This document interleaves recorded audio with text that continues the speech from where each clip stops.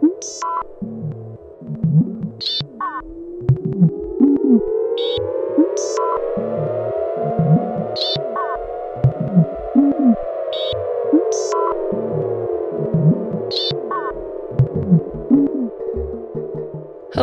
and welcome back to The Modified View, the podcast where we get to talk about cultural body modifications from all over the globe. I'm your host, Ashlyn Lane, and in this episode, we're going to be doing basically a follow-up to the last one. While learning about the Maya for the dental modification episode, I was confronted with the fact that there are many more age-related rituals to think about than I had expected. I chose to look at the chronologically opposite end for this episode by going with one of the first age-related rituals Mayan children experience, which is head shaping. Now, much of the context that anthropologists and historians get about Mayan culture comes from modern-day Mayans. Though they are separated by centuries, contemporary Mayans mainly reside in modern-day southern Mexico, Guatemala, Belize, El Salvador, and Honduras, and share similar values and rituals as their ancestors. The willingness of the Yucatec and Tzotzil to share these traditions guides researchers in contextualizing their observations about the lives of the ancient Maya. When you're ready, let's get started.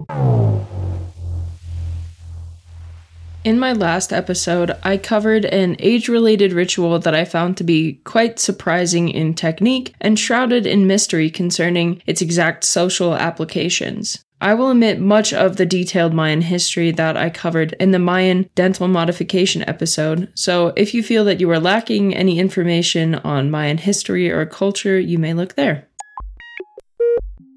Mayan head shaping is a particularly interesting type of body modification because they utilize the growth and solidification of the skull during infancy. It was the first step in a long and painful process of crafting the Mayan person. Ethno-historic accounts from the groups mentioned above tell us that female shamans assisted in birth. It is believed that substances containing a child's personality and soul reside in the head. When a baby is born, the shamans immediately wash the child and set out to protect that animating essence in the child.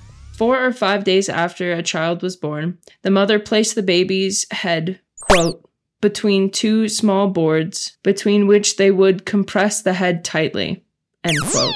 From Diego de Landa's Relación de las Cosas. The practice was initiated 4 or 5 days after birth and lasted for weeks or even months. Currently, we do not have an estimate as to how long the head was compressed for, nor do we know if the planks and bandages needed adjusting. Even modern ethno-historic accounts do not seem to shed light on this, or at least do not record it. After the head was molded, the children were taken to a priest in order to determine the child's destiny and future profession, also to receive the child's name. Later in life, the children would receive different names in a rite similar to Catholic baptism. The oldest evidence of Mesoamerican cranial modification comes from Teotihuacan, about 7,000 years ago. The Neolithic hunter-gatherer was a woman of high social standing and experienced flattening of the back of her head, otherwise known as superior lambdoid flattening. Typically, compression of the cranium with boards led to lateral expansion of the cranium unless effort was made to limit that lateral growth. The tabular erect form is seen in instances of art featuring otherworldly beings that were involved with crafting or creating the first peoples. The tabular erect form was preferred among the Caribbean coast, the Yucatan Peninsula, and in the Guatemalan highlands. This is a cone-shaped form that prevailed in Teotihuacan, and a slanted, narrow version inspired the western hemisphere of the Mayan lowlands. El Zapotel, in the late Classic period, home of the Teutonic culture, appears to be the birthplace of this tabular erect head shape. It was most common prior to contact with Mexico overall, and most popular in the pre-Classic and post-Classic compared to the Classic period. The Modified View.